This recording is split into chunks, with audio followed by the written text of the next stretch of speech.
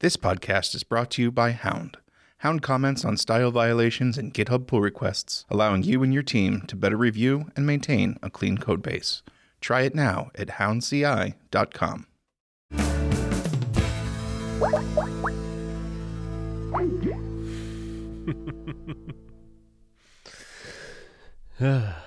Quick show.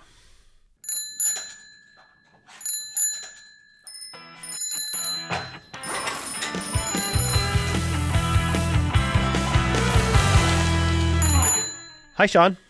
Hi, Derek. I removed Database Cleaner from a bunch of projects lately. You switched to system tests. So I didn't switch to system tests. You just stopped using the database. No. So this is what confuses me. It works fine through several test runs. Not integration tests? They are our spec feature tests, and they work just fine.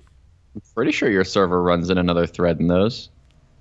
That's what one would think. Not. Maybe not. Maybe the stuff that got done for system tests got done in a way that affects feature tests. That's what I was thinking. So, I always assumed I would need to switch to system tests for this functionality. And so the RSpec pull request that was opened by @SamFippen, I actually tested early on, and I was like, okay, cool, I switched to system tests. I no longer need Database Cleaner, cool. And then eventually that pull request went through some changes and got merged. And a bunch of people, I subscribed to it because I commented on it, and I was curious about when it closed. And a bunch of people... Did you use tellmewhenitcloses.com? I did use tellmewhenitcloses.com, but I'm also still subscribed to it because I had commented on it and did not unsubscribe.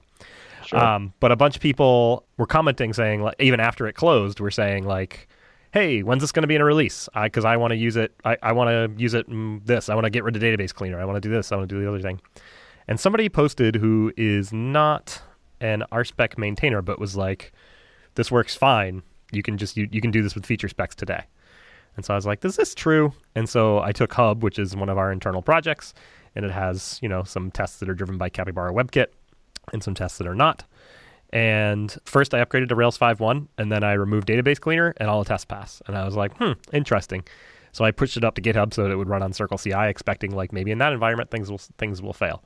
And they didn't fail, and it's been over a week now, and things are just running fine. So I think... So I have two questions. Yeah. Did you try on Rails 5.0 removing Database Cleaner? That's a good question. I should do that. So I'm actually curious if just your tests are passing because your tests are written in such a way that they work regardless of what existing data was already in the database. I find that hard to believe that we would not get into a situation where a page assertion took longer than it took for the transaction to clean up on the background. I guess that would only matter. Maybe we're just writing the tests in a way that it doesn't matter. When would that matter that the data gets cleaned up? Only if you went back to the database for an assertion. Or if you're asserting expect the page to have one div with this selector. If you had an element for every topic and you were expect the page to have one div with the topic class on it. If there was existing data in the database before the test ran, then it would fail. Oh, right, because now we're never cleaning it out. Yeah, I would find that hard to believe that we're never cleaning it out by anything other than a transaction.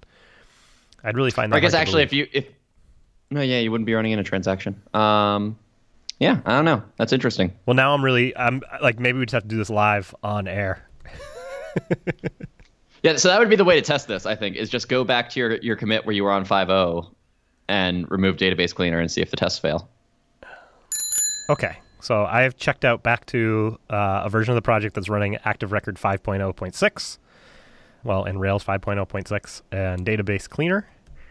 I will jump into my Rails helper file. And where do we set up Database Cleaner? Spec support Database Cleaner, something like that, probably. Probably, yeah. First thing, I'm going to turn on transactional fixtures again. Your test will definitely fail if you turn that on.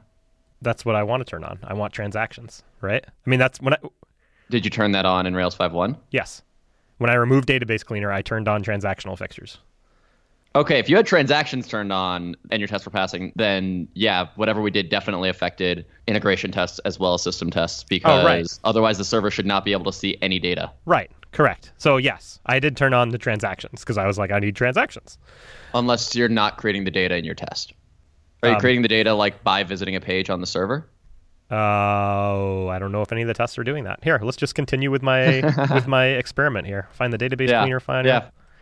Let me just comment out everything in the database cleaner file. Okay, So that very exciting work is done. I've commented out the database cleaner configuration. I turned on transactional fixtures, and I'm running the test suite again. It's a 2-minute test suite, so we'll insert some music here, and we'll be back in 2 minutes. So far, so good. This is very exciting. I see a lot of green dots. I'll do the play-by-play here. It is being randomized with seed 17891. The green dots are moving across the screen. They're marching, unimpeded by red or yellow. Uh-oh. Yeah. 2 test failures. Okay. Well, there you go. Yeah, so it's still running, but I got 2 Fs. I mean, I didn't run the test suite before to make sure that it worked at this commit, but I'm pretty confident it did. So yeah, I think I'm like 98% sure that it's just fine. And also like a couple other people like Greg, who works on Hound, immediately went and did the same thing after I did it. Was like, yeah, it works. It's fine. Yeah, the stuff that we did that forces a server to use the same connection as the test that's running, that must have been something that affects integration tests in addition to system tests. Yeah. I thought we did it in a way that only affected system tests, but I guess not. Yeah, so anyway, it appears as though we're running in a post-database cleaner world now, which is exciting, I think. Yeah. Because just transactions, and it's faster, and it's better. It's easier to reason about, and you don't have to worry about getting your configuration wrong. Yeah, the way it's implemented is such that the tests are impossible to run in parallel. Oh, great. But that was already the case if you weren't using transactions. Right. This one is, if nothing else, this approach will eventually be able to be made parallel much more easily. In parallel and against the same database. Right. Because approaches to run parallel that I'm familiar with before this were always running against different instances of the database as well. Right. No, I'm talking like literally just run your same test suite, but with 4 threads and 1 test at a time per thread instead of 1 thread. Yeah. And I think that @SamFippen was under the same impression that you were, because in the blog post where he announced, like, the system test came to RSpec basically yesterday when they released RSpec Rails 3.7. Yeah. And in that blog post, he suggests that people move to system tests from feature tests over time, because one of the reasons was that you'll be able to take advantage of not having to use something like Database Cleaner. And I basically reached out to him on our Slack to say, like, hey, this works fine with me on feature tests still. So that's one reason to not worry about it. I just also, in general, don't think that if you have a thing that's working right now, I wouldn't like migrate your tests from feature tests to system tests. Sure. It's not entire. I mean, it's pretty trivial to do, I guess, and it would allow you to get rid of some things potentially. But I guess you can't use the feature DSL if you use that in your feature tests, because that opts you back into a feature test automatically. So you have to switch to describe and it rather than feature and scenario if that's a thing you use. Mm-hmm. And just a few other small things, but it just seems like a change for change's sake, I guess. Sorry, I'm trying to find this code where we force the server to use the same connection. My test suite is still running over here, but lots of failures now. We're up to like 10 failures. Okay, well that pretty much cinches it. That whatever we did, wherever it's being done. I remember it was something that was just like a super implicit mutex check. Yeah, and all these failures that are coming down are like, can't find the record with this ID, or like because the transaction has finished and it got cleaned up, or actually no, it just doesn't have access to it because it's running in a different process, and the transaction different thread, right? Yeah, so therefore it has a different database connection, right? So anyway. Listeners can go out and maybe, if they're upgraded, that's a good reason to upgrade to Rails 5.1. It was one of the reasons, like, Hub wasn't on Rails 5.1, and I was like, I want to see if this works. So I upgraded it to Rails 5.1 first, and it was like the reason to do it for me, was to see if I could then get rid of Database Cleaner. Now, it is kind of like a set it and forget it thing. Once you get the configuration right, you don't really have to worry about it, but I like getting rid of dependencies. Yeah. No, and definitely running your test inside of a transaction is a much faster and more, I guess, consistent, for lack of a better word, way to ensure that your data is in fact clean between test runs. I did run into like a small issue when I did this, which was this project, I had moved it to use our bin setup script when it runs on CI, which was totally fine because you run bin setup on CI, but then the first thing your test suite does is start with the database cleaner.clean to make sure that, like, if RSpec crashed beforehand, it cleans up any data that's there. So it also happens to clean up any of the development seed data that got inserted in the database. But without Database Cleaner running, when the test kicked off, all of the stuff that happened from all of the like development seed data that bin setup ends up inserting ends up still being there during the test and throws off various tests. Yeah, maybe bin setup shouldn't seed the database. Well, ultimately I I was like, okay, maybe it shouldn't see the database. Maybe we should only see the database. And like in our bin setup script, we have this limited set of like only do this if you're not on CI. And so I was like, maybe that should be one of the things. But I don't like to put stuff in there because then that, like the point of running the bin setup script on CI is so that you test the bin setup script. Right. And then ultimately I was like, oh, I know what I do. And I just changed it to like, I changed the Circle CI configuration so that it doesn't just run bin setup. It runs railsenv equal development bin setup. And it works, right? Because it creates that'll create a development and a test database, seed the development database. And then when the tests start up, it's like, it's exactly like you would do it on your computer. Sure, right? But I still don't think you should seed your database from bin setup. I like bin setup to be as idempotent as possible, and seeding the database is inherently not. Well, I like to run that when it's like, I just want to go back to square one, right? Sure. So basically I run DB reset, which as part of DB reset, I think DB setup is included, which does DB seed. Which does seed, yeah. So seeds are one thing, but then there's development seeds on top of that. And I could argue whether or not you needed development seeds on top of that. Well, and also, like, let's say another reason you might want to run it, though, is like, oh, since I last worked on this project, there are like 3 new dependencies added, and I would like to have those running. But then I also have a development database that I would like to not clobber. Yeah, and on projects that I'm on long enough, I typically end up breaking out the bin setup script into several different things, which are like bin dependencies. And so like bin setup will call bin dependencies as part of what, so then you could run bin dependencies or bin m file, or like I've been on some projects where they try and like do like right now our simple bin setup file will be like, does a .m file exist? Then don't do anything. If a .n file doesn't exist, then copy this like sample file over. But then you run into issues where like required keys have been added and they're not in your copy, et cetera, et cetera. So I've seen scripts that like try to rectify that difference. And I like that. I generally like that approach of building bin setup out of several other smaller things as the project needs evolve. It's like building abstractions, right? Yeah. Project setup abstractions. Wasn't just random thing related to bin files. Wasn't Bundler talking about changing the folder it puts bin stubs in from bin to exe? No, I don't know. Maybe. Was that I feel like I remember hearing somebody talking about that. I don't know if it was a thing that ever landed or not. Why?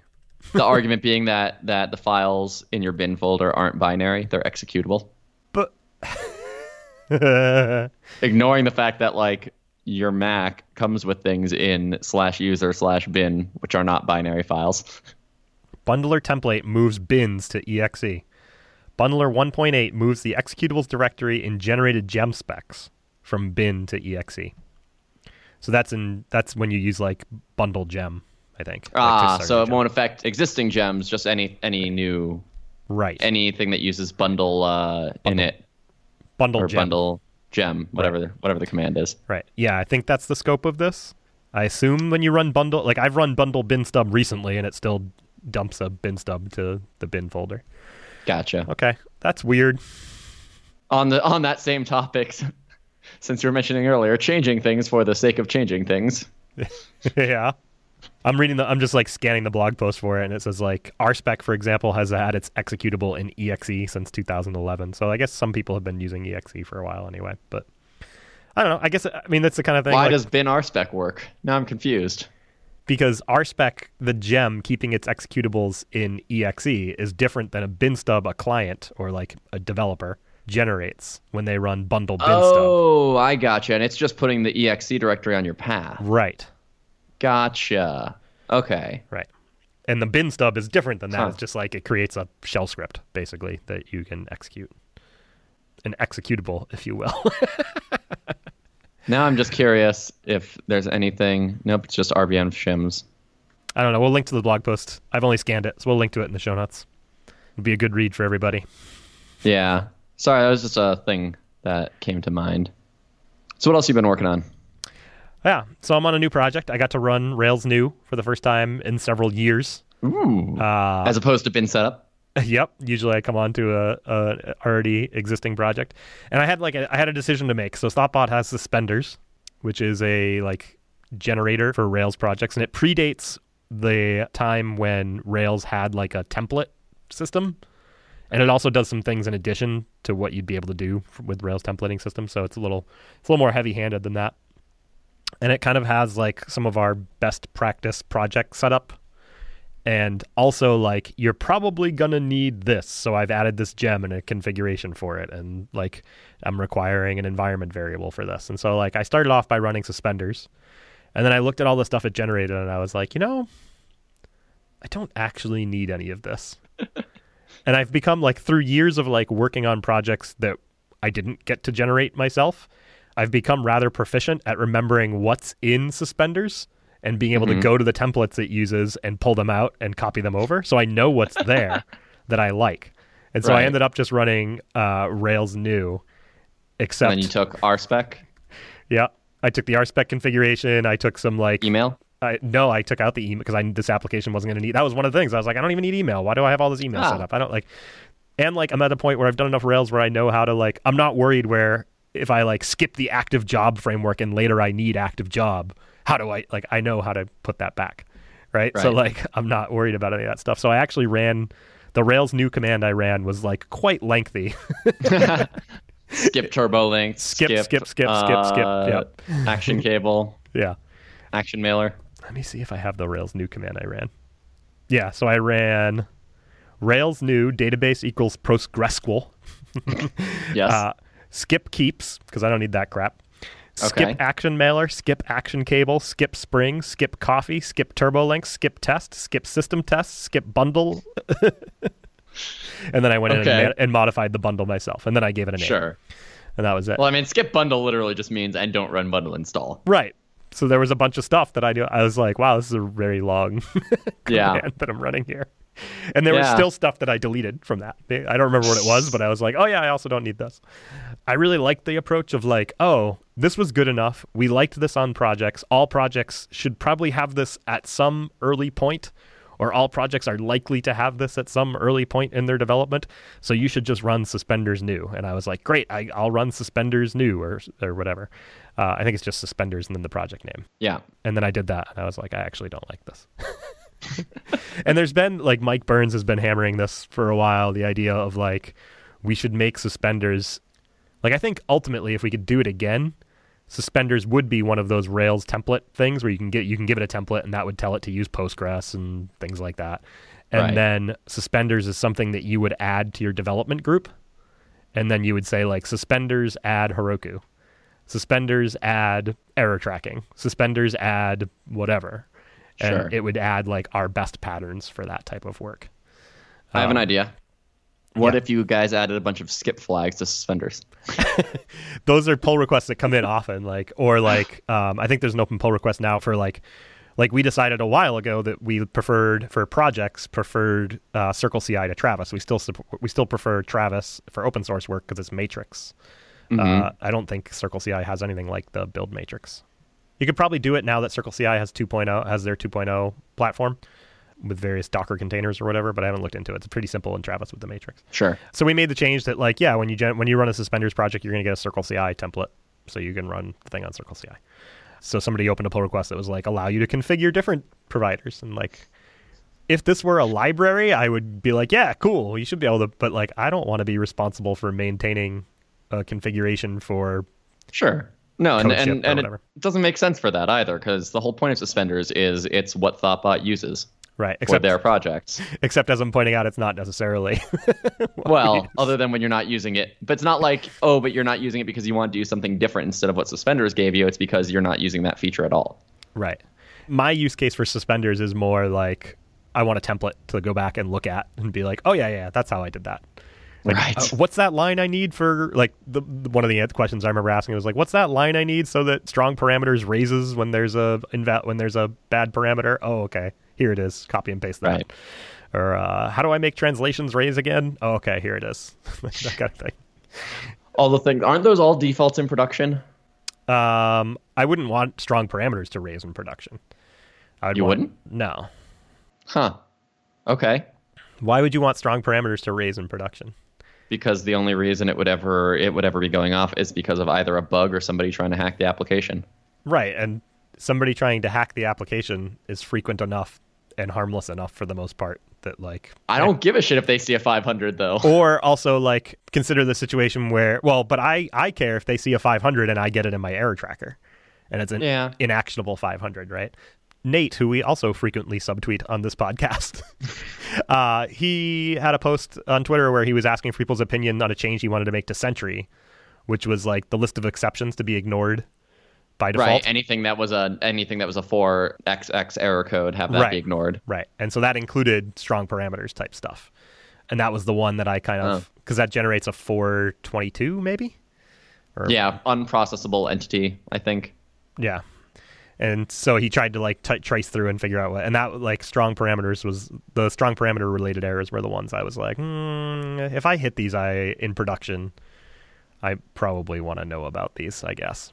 Although I guess you don't hit those in production since the default is not to raise. Right. Or at least it is in my projects. Yeah. And the reason being like, if for whatever reason I add a new field to an existing form and I, for some reason, don't add test coverage for that field, and I miss the fact that there's now there's an unpermitted parameter that I'm sending. That's a bug. It's a bug, but I don't know. Yeah, I guess I probably would want to be alerted to that immediately. There are definitely use cases that like it's a case by case kind of thing. Like if I add date of birth to the user sign up form and all of a sudden all of my user signups fail with a 422 error rather than just going through and silently ignoring the date of birth field, right? Like you have to decide which one of those is worse. Like I think there's an argument to be made that like just let user signups continue and we'll figure out the date of birth thing when we're like, why are all these users' date of birth not happening? Well, so now we're getting into the realm of like you could also argue, well, then you should be using MySQL instead of Postgres because sometimes MySQL will just silently drop data instead of erroring. You're so hard on MySQL. Or Mongo, actually. Yeah, there we go. We'll go with Mongo. Yeah, I mean, ultimately, I would just prefer to add the test coverage, right? And try not to forget to add the test coverage, but right. In which case, it shouldn't error in production unless somebody is trying to hack your application. Right, and if it's an existing form, like even if you leave that field blank, it should still come through as a parameter. Yeah, it'll come through as an empty string. Right. All right, I'm with you. Anyway, so all those errors, I kind of supported, like, because I've seen enough error trackers where that stuff just hangs out there forever. Another one that, like, I guess early on in a project, I almost always want to know about everything because the number of users are so low that it's easy to manage. But the minute, like, a site gets discovered by bots, it's like, I don't care about I don't care about routing errors. Now you don't care about active I don't care about 404. I don't care about, like, so the set of stuff that I care about changes. And I guess I'd be okay with defaulting to the set of things that I will care about 6 months down the road rather than starting with having to remember to like go back and add those things to the error tracker or come onto a project that has an overwhelmed error tracker and try and be like, no, we need to start ignoring these things. And yes, there might be actual programming errors in here, but the noise is so loud that it's completely worthless to find. No, and I remember which one it was. I replied that there was something that results in a 400 code that sometimes, I think it might have been 404. Like sometimes you are getting those as a result of a programmer error, but it's basically impossible to distinguish programmatically. Like, did this 404 happen because of a bug, or did it happen because a bot is crawling the site, or because users are clicking on things that they deleted? Right. So it definitely makes sense to only track 500 by default. Speaking of server errors, I had a funny interaction on Twitter yesterday. Not really funny, but just, I don't know, I found it amusing. I got a HTC Vive, and I was trying to set it up, and it needs me to sign in with an account in order to install the software. And so I tried to log in with my Steam account because they have a couple of different OAuth integrations. And it comes back to just a blank white page that says server error and nothing else. And so I tweet at HTC Help, and I'm like, yo, I can't install the software because your OAuth endpoint is 500ing. And they reply, can you try in a different browser? Like, that's not how server errors work. Oh, I see. Can you try clearing your cookies? That's not how server errors work. Oh, but it could be. Come on, you know that it could be, especially the cookies thing. No, it absolutely could be like they're doing, well, it's still not my fault. It's what they're doing with my cookies. But yeah, no, clearing cookies, I could totally see that making a difference. Other than that, I had never been to this website before, so there was no way that they had a cookie for me. Right. Did you get it installed? Yes, their other OAuth integrations. No, their other OAuth integrations were less broken. Okay, but not completely unbroken, just less broken. If one of them is broken, I refuse to believe that any of them are completely not broken. I saw your tweet about your first experience with your HTC Vive. Banging my head into the floor. Yeah. So what exactly? So there was a hole. Yeah, so I was on the floor. There was a panel. I lifted up the panel, and then there was a hole in the floor, and I wanted to see what was in the hole, so I tried sticking my head in the hole. Shockingly, there was a floor there because VR does not magically create holes in my floor, and so I hit my head really hard on my floor. I would love to have a video of that. I just think watching people play VR is better than playing VR in many cases, and I think that would be one of those. I'd be like, what's he doing? And then yeah. Congratulations. It's an immersive piece of technology. I will give them that. Have you been enjoying it though? Other than banging your head on the floor. Yeah. Cool. I played with it some more this morning. Cool. And yeah, I don't know. It's one of those things like I was playing a game called The Talos Principle, which I've played before, but they just released a VR version this week.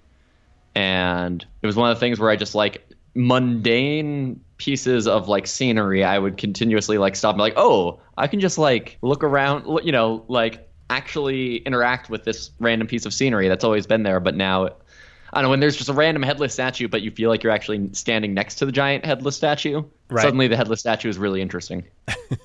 Yeah. And there was one thing I was doing where like it had you standing sort of on the edge of a cliff, and I'm a little afraid of heights, so I actually like started to look over and was like, oh, I need to turn off this game now. Yeah, that wouldn't go well for me. I'm very much afraid of heights. Yeah. It's a little jarring when you die in a game in VR, though. If you die in VR, do you die in real life? No, but I mean, like when a thing comes at you and explodes, and now all of a sudden it's actually in your face, it's very like jarring. I can imagine that if the experience was, particularly if it was immersive enough. I haven't really done anything other than like holding the phone up to your face kind of stuff. Right. Which was like, whatever. And this is definitely a solid step above that in terms of immersiveness. Cool. All right. Do you have anything else? What else should we talk about? Talk about Balloon Fiesta. Oh, how was Balloon Fiesta? I saw some photos. It was great. Do you remember Joanne? She used to work in the Denver office. Of course I remember. Yeah, she came out to visit. So she was out here this weekend, and we all went to Balloon Fiesta. I started paying attention more to the countries that all the balloons were from, because you can tell there's a call sign on the side of the balloon, and it'll always be a letter hyphen a bunch of other letters and or numbers. Mm-hmm. I only started looking at because I thought it was funny. There were some penguin balloons, and their call sign is Gwins, G-UINS, and then the other penguin is the same thing but with a Z. But it turns out that if the first letter is G, that means that the balloon was made in the UK. And if the first section, it's actually not necessarily always one letter, because Brazil is PP. Mm-hmm. There's also a lot of balloons that were made in Brazil, which I found interesting. I think those were really the only two that I noticed. But it's just, once I started looking for it, I'm like, oh, there's a lot of balloons here from the UK or from Brazil. Not necessarily meaning that the balloon is the owner lives there or that know it frequently flies there, but that's where it was made. So that's where the balloon was manufactured. Yeah. I believe Cameron, kind of the main balloon supplier, I believe they do all their manufacturing in the U.S. Did you get to go in a balloon this year? I did not. No, I did not go flying this year. Mm. Do you own a balloon? Will you shortly own a balloon? Probably next year. Yeah, I'm gonna buy one. A balloon is a thing that so it's not like an airplane where you're like, I own a piece of this airplane. You just like buy a balloon and a basket and yep, and you store that at your house somewhere and you store it in a trailer. Okay. Just like a little, like, you know the little tiny U-Haul trailers, like the smallest size that you can get. Mm-hmm. That's like almost a cube, but maybe a little longer. Yep. Basically a trailer that size. The envelope is rough when it's stored is roughly the same size as the basket. It goes into a giant bag. Yep. So roughly 2 basket sizes of storage is what you need, and you just have that in a trailer, and we always just kept the trailer in our driveway. If you had a large enough backyard, could you just like, I'm going to go for a balloon flight now? Or what are the regulations on this? So I actually don't know. As long as it's safe, I don't think there's any reason that you wouldn't be allowed to launch from your backyard. Generally, you need to fly 1,000 feet over the nearest building in a half-mile radius and 500 feet over the nearest building in a 1-mile radius. Okay. And beyond that, the regulation is basically like, don't do dangerous things. Okay. So like in a small area, you'd be fine somewhere around like 1,500 feet. Yeah, I mean, nobody actually flies as high as we're supposed to. Oh, okay. All right. But I feel like I used to see more balloons around. I haven't seen balloons in a while. They're definitely still around here. Although they've been scaling back Balloon Fiesta because they're running out of places to land. So it used to be over 1,000, and now it's only about 750 balloons. How do you get in? You just pay? To Fiesta? Yeah. Yeah. If you're going to fly your balloon.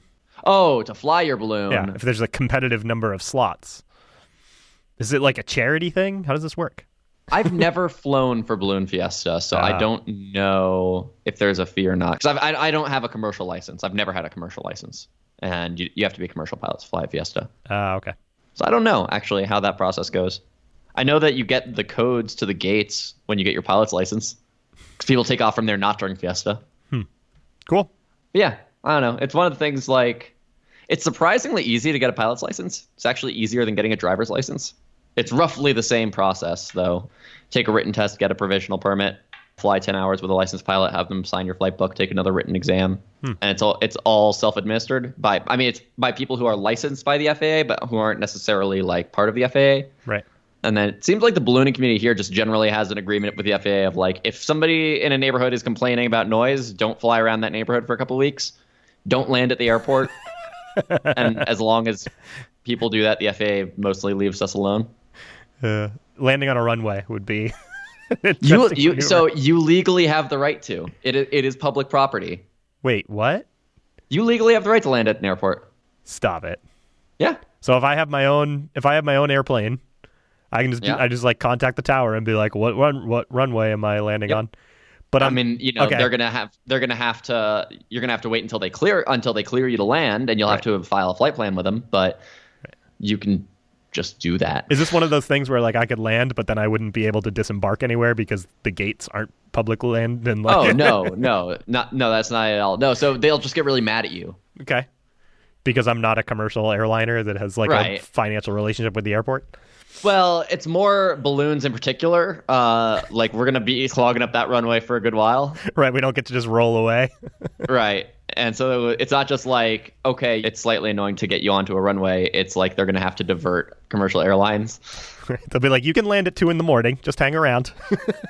Right. But so that's the thing. They have to land you in a reasonable period of time. And balloons, basically, when you say I'm looking to land, they have to land you right away, more or less. And in aviation, the least maneuverable aircraft has the right of way. Right. There is no aircraft less maneuverable than a hot air balloon. All right. I can't wait till you get your own balloon and land it at the airport. No, every year there's some idiot who lands at the airport during Fiesta, and it's a mess. Yeah, balloons are fun, though. All right. Let me know when you get your balloon. I'll come watch you from the ground. Okay. Didn't you say you're afraid of heights? Yeah, not in a balloon, though. I don't know why. I'm not afraid of heights in a plane, but I think I'd be very afraid of heights in a balloon for some reason. I don't know. I grew up in balloons, so... Grew up in balloons. My mom was continuously pointing out to me all weekend that my first balloon ride was when I was 3 days old.